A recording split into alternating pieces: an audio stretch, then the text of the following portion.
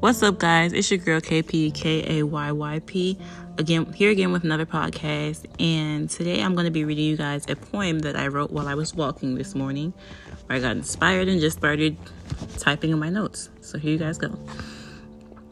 The smell of grass hit me while I was walking today. The sweet smell of the grass God made the first few days of Earth's creation. Though it smelled rather tart, the sweetness comes from the fact that God made this for us, a bunch of sinners unworthy of his love. Yet he graces us every day in a way to give us a shot at everlasting life. And yet us as selfish humans claim, for what reason is there to praise thy Lord? We are blind in the world that God made for us to see. Instead of believing in thy Lord, we make up hypothesis after hypothesis, when God is the explanation to any and everything.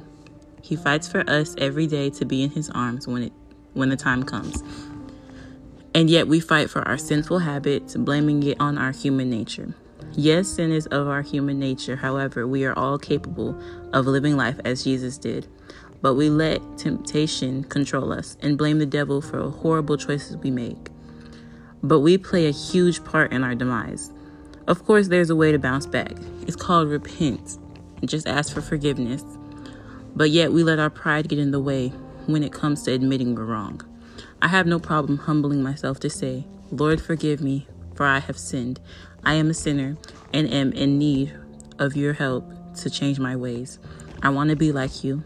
I want to be with you. I want my family and friends to be with you.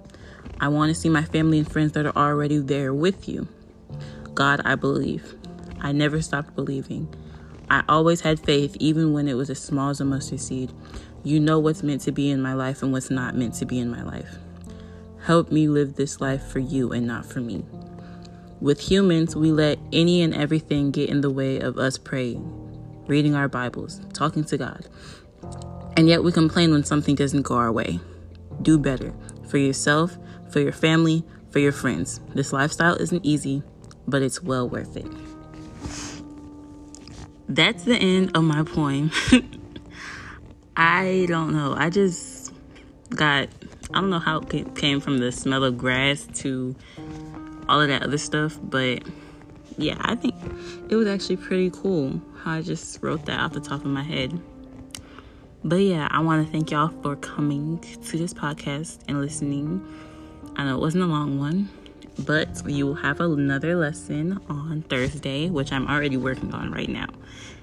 And yeah, if you want to email me and give me some information or ask me questions, my email is godlywisdom with KAYY@gmail.com. And this podcast is available on 7 platforms. It's available on 7 platforms, y'all. I'm really excited. But I know my granddad's going to be like, he's going to start teasing me about how I do this. Because, yeah, since he listens to all my podcasts, he knows how I do it, like how I sound and how I make references and all that stuff. So he's going to tease me about it. But, yeah. So, I want to thank y'all for listening again. And, yeah, hope you guys have a blessed day. May the love of the Lord be with you. And may he keep you safe throughout this crazy events of the world right now. All right. See you later. Bye.